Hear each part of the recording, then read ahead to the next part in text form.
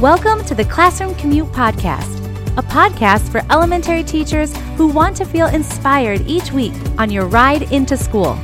I'm your host, Rachel, and my goal is to give you simple and actionable 21st century teaching strategies that you can take into your classroom to spark the love of learning in your students.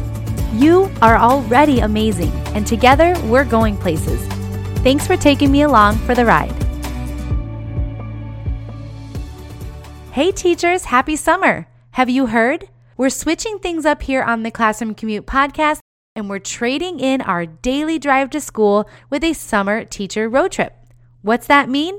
Well, each week this summer, we are visiting some of the most popular tourist destinations, aka the most popular podcast episodes of this past school year. So listen in, get re-inspired, and best of all, make sure you have joined our email family so that you can snag some exclusive freebies that only they will get and get access to hot summer deals at the Classroom Nook Teacher Shop. We'll link up all the details in the show notes so you don't miss out. All right, grab your favorite road trip snack and let's get started. Everybody loves games. Even Albert Einstein agreed. He said that games were a form of investigation. Games allow students to flex their critical thinking skills and use strategies and evaluate and apply new knowledge. And I'll tell you one little story from my own childhood. When I was little, probably, first grade or so, I remember playing Twister with my family. So you know that game with all the big dots, the colored dots on the mat, you roll it out and you do the little spinner and it, tells you to put your right hand on red or your left foot on yellow and things like that. And eventually you're really twisted up and you fall. And at that age, I was constantly getting my left and my right messed up. Well, I have this vivid memory of playing this game, Twister, in our living room. And finally, after playing it, being able to remember my right from my left. It was like a light bulb finally went off in my head. I know it's a silly example, but a perfect one to illustrate how playing a game helped me to apply new knowledge and not just apply it, but retain it long term. Games are in our everyday life. You may not think about it, but they're there. Have you ever earned reward points for shopping at a certain store or eating at a certain restaurant? After earning a specific amount of points, you usually get a discount, or getting a certain amount of punches on your punch card, you might get a free coffee or whatever it may be. Our life is often gamified because companies know that we're motivated by things like points and free stuff. They know it motivates us to spend more money with them or come to their restaurant. It's an incentive. It's a reward. And I think a lot of times in the classroom, rewards and incentives get a bad rap because we want our students to be intrinsically motivated to do the things that they're being asked to do. And that is not a wrong way to think. Of course, we want our students to be intrinsically motivated. However, we live in a world that is often extrinsically motivated, and that's okay too.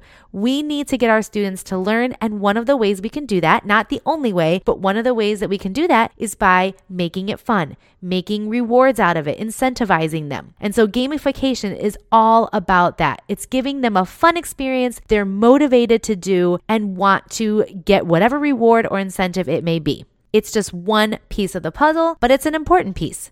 I recently watched this interesting TED Talk by a AP biology teacher from Montana. His name was Paul Anderson, and he did a little experiment with his students that I thought was really interesting, although not surprising. Just listen. He put up his laptop in the front of his classroom and he set up the video game Angry Birds, which I don't think is as popular now, but in this time when he did it, it was huge. All the kids were playing it. And next to his laptop, he didn't say anything, but he had a piece of paper that said play, and it had an arrow pointing to the laptop. So as his students came in that day, they took turns playing this game on his laptop. And the teacher also set up a webcam to capture his students as they were playing. And what he saw was that his students didn't even question it. They were eager and they were willing to participate. They wanted to play the game. They cheered each other on. They worked together to beat the level. And to be honest, I've never played Angry Birds, so I don't really know what the levels are. But the point is, they were working together. They were all willing to to try, and they were all willing to fail until they finally had success.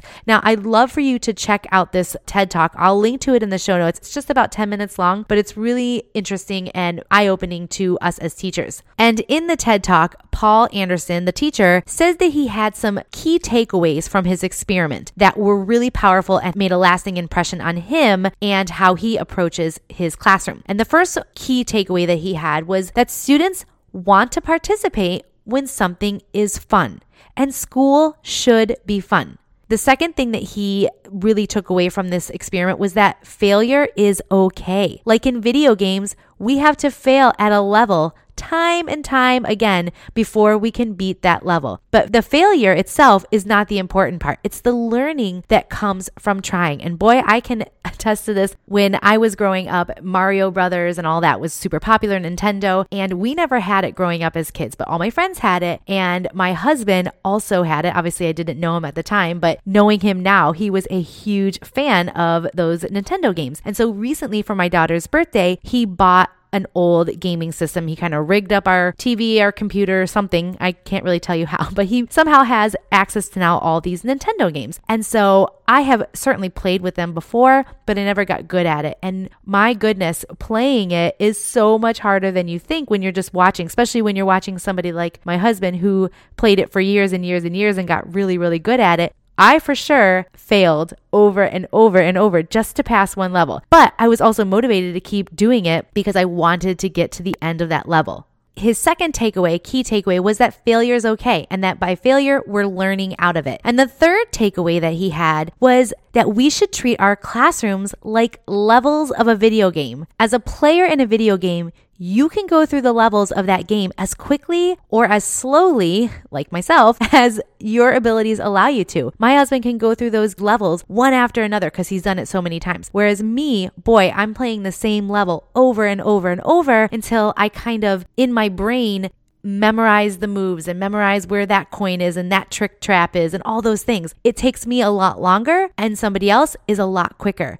In the classroom, oftentimes I feel like we are all trying to move through the same level at the same time. But if you treat your classroom like a video game, you're not being held back waiting for others to catch up, or you're not forced to go any quicker than you're ready for. And of course, all this takes intention and planning so that you can provide these learning experiences for your students that allow that more fluid motion through levels, so to speak. But it's something that we should be striving for. And in his TED Talk, he goes on to talk about how these key takeaways that he got from his little experiment revolutionized the way that he approached teaching and how he approached his students. And as he reflected, he began to apply elements of games to his teaching and realized that gamification in the classroom is powerful. It promotes communication, cooperation, and even a healthy dose of competition, which we all know often increases student motivation. Games give students practice with problem-solving learning through trial and error and so much more. But I want to talk more than just about playing games in the classroom because you're likely already playing games in your classroom, in your small groups or your centers, or maybe even as a whole group. And these we know are great ways to motivate students and give them fun opportunities to apply what they are learning.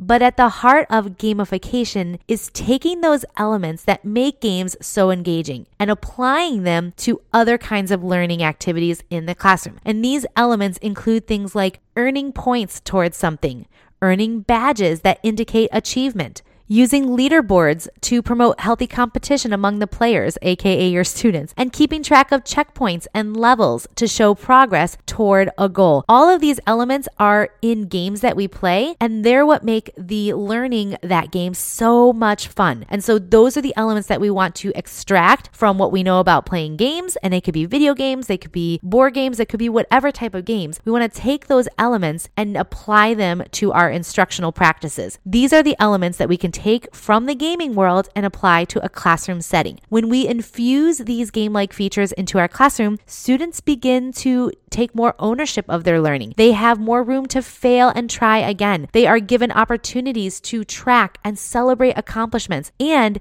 they begin feeling part of the community within their classroom. So I want to break these elements down one by one because I want you to walk away with some ideas and some actionable tips to help you add more gamification to your own classroom. And here's what's so nice about gamifying your instruction. It does not require an overhaul of your instruction. You do not need to, kind of strip it back down to the studs. You can layer gamification over top of what you are already doing. So let's take this element by element so that you can kind of see how this might work in your classroom. Let's first begin by talking about points and badges. This is not a new concept. In fact, if you think about it, Boy Scouts and Girl Scouts have been earning badges as part of their programs for a century or more. They work towards a certain accomplishment, which usually requires learning a new skill, applying that skill, and mastering that skill. And once they do, they get a badge to show their accomplishment.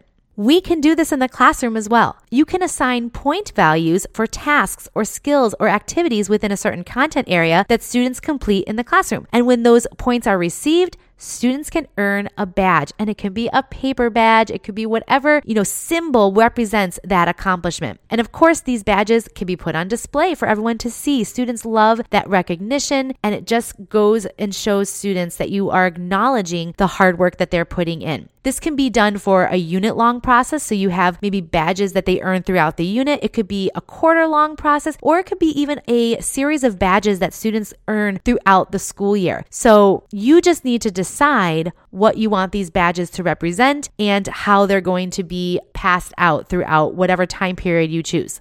The other element is leaderboards. So the concept of badges and getting points kind of leads us into the concept of leaderboards. As students earn points and badges, they move up and down a leaderboard. And a leaderboard is essentially just a ranking of where students land in how they're performing. This promotes a sense of accomplishment as well as motivates others to earn their spot, that coveted spot on the leaderboard. You can have a whole class leaderboard or even a small group leaderboard. Now, of course, leaderboards do have the potential to make students at the bottom feel kind of bad about themselves. So use them with care. You might consider only having a leaderboard that displays the top 10 or top 5, however big your class is, pick a number that makes sense so that no student has to see their name at the bottom of the leaderboard. So leaderboards are a great layer of gamification that you can add to your instruction. Another element that comes from games that we can apply to the classroom is the idea of checkpoints and levels.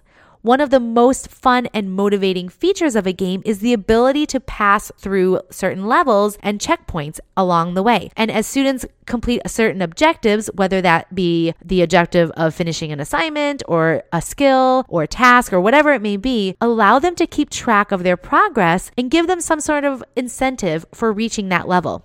Maybe at a certain level, they earn a special reward like lunch in the classroom with a friend or extra recess time, whatever might be appealing to your students. Checkpoints and levels can be tracked through a progress bar chart where all the levels are plotted out like a bar graph, and then students can just color in their progress bar as they go past the certain levels. So the leaderboard is a great visual to help students see how they stack up against the other quote unquote players in the classroom, but the checkpoints and the level progress bar can give them a visual of where they are individually on their own journey. So earning badges and points and leaderboards and assigning checkpoints and levels to your curriculum, those are 3 really common gamification elements that we can apply to the classroom, and they can really fit right into what you're already doing in your classroom. But now I want to talk some logistics. When you start using some of these gamification features in your classroom, you want to do so in an intentional way. You don't want to gamify every little single thing in your classroom because that could get confusing and overwhelming for your students. Not to mention, it could be a headache for you to monitor. Instead, look for areas in your classroom where you notice that motivation and engagement tends to be lacking. These are the areas where you can use gamification to kind of breathe new life into that. You can also start simple with just one area that uses gamification elements and add on from there. Take the lead from your students, find out what works and what doesn't. You also want to set clear expectations. Just like any game has a rule, your gamification of your learning experiences should also have a rule. So make sure students are clear on the process and you have clearly outlined their pathway to success. Also consider how you can allow for more student choice. Remember, one of the goals for gamifying in your classroom is to increase motivation. Your students are motivated in different ways. So as students progress through levels, offer them choices in the types of incentives and rewards that they might earn. So before I sign off today, I want to leave you with a few questions that you can ask yourself to help you take action if you feel like gamification is a good fit for your classroom. The first question is simply asking yourself, what areas of instruction in your curriculum do you find a lack of motivation and engagement from your students? For me, it was always math. I don't know if it was because I'm not a huge math lover or if I struggled with math myself as a student, but I always dreaded teaching math, especially those abstract concepts. So this would be a great area to add a layer of gamification.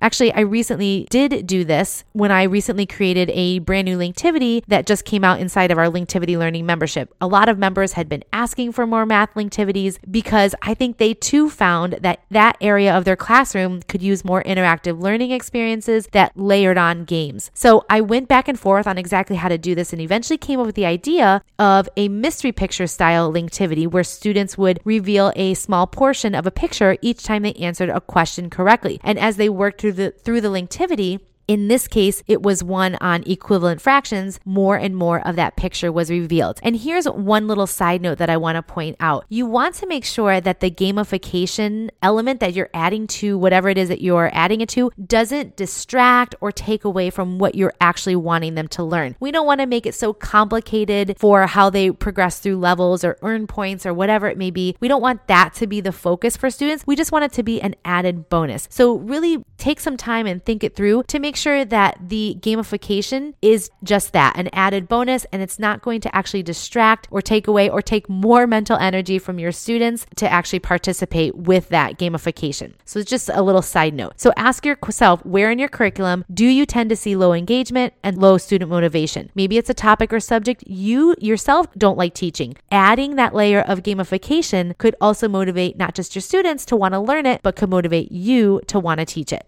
A second question is, how can adding one or more elements of gamification, so badges, points, leaderboards, levels, and checkpoints, how can adding one or more of those elements help breathe new life into that topic, subject, or area that you reflected on in that first question? Where is it already low motivation? Where is low engagement? How could adding gamification breathe new life into that area? Where could earning points or badges fit in? How can dividing up the curriculum into checkpoints and levels work so that students can progress through them in a way that makes sense? You can also ask yourself, what tools do you already have access to that would make gamification easier? Tools like Kahoot or Quizlet are popular apps that are easy to get and install on your students' digital devices to make gamifying your instruction easy. And we'll link to both of those apps in the show notes for you to explore. Sometimes I think we forget that we have access to these types of tools and they've already done the legwork in making this style of learning possible, so we just need to be reminded of them and begin using them with our students.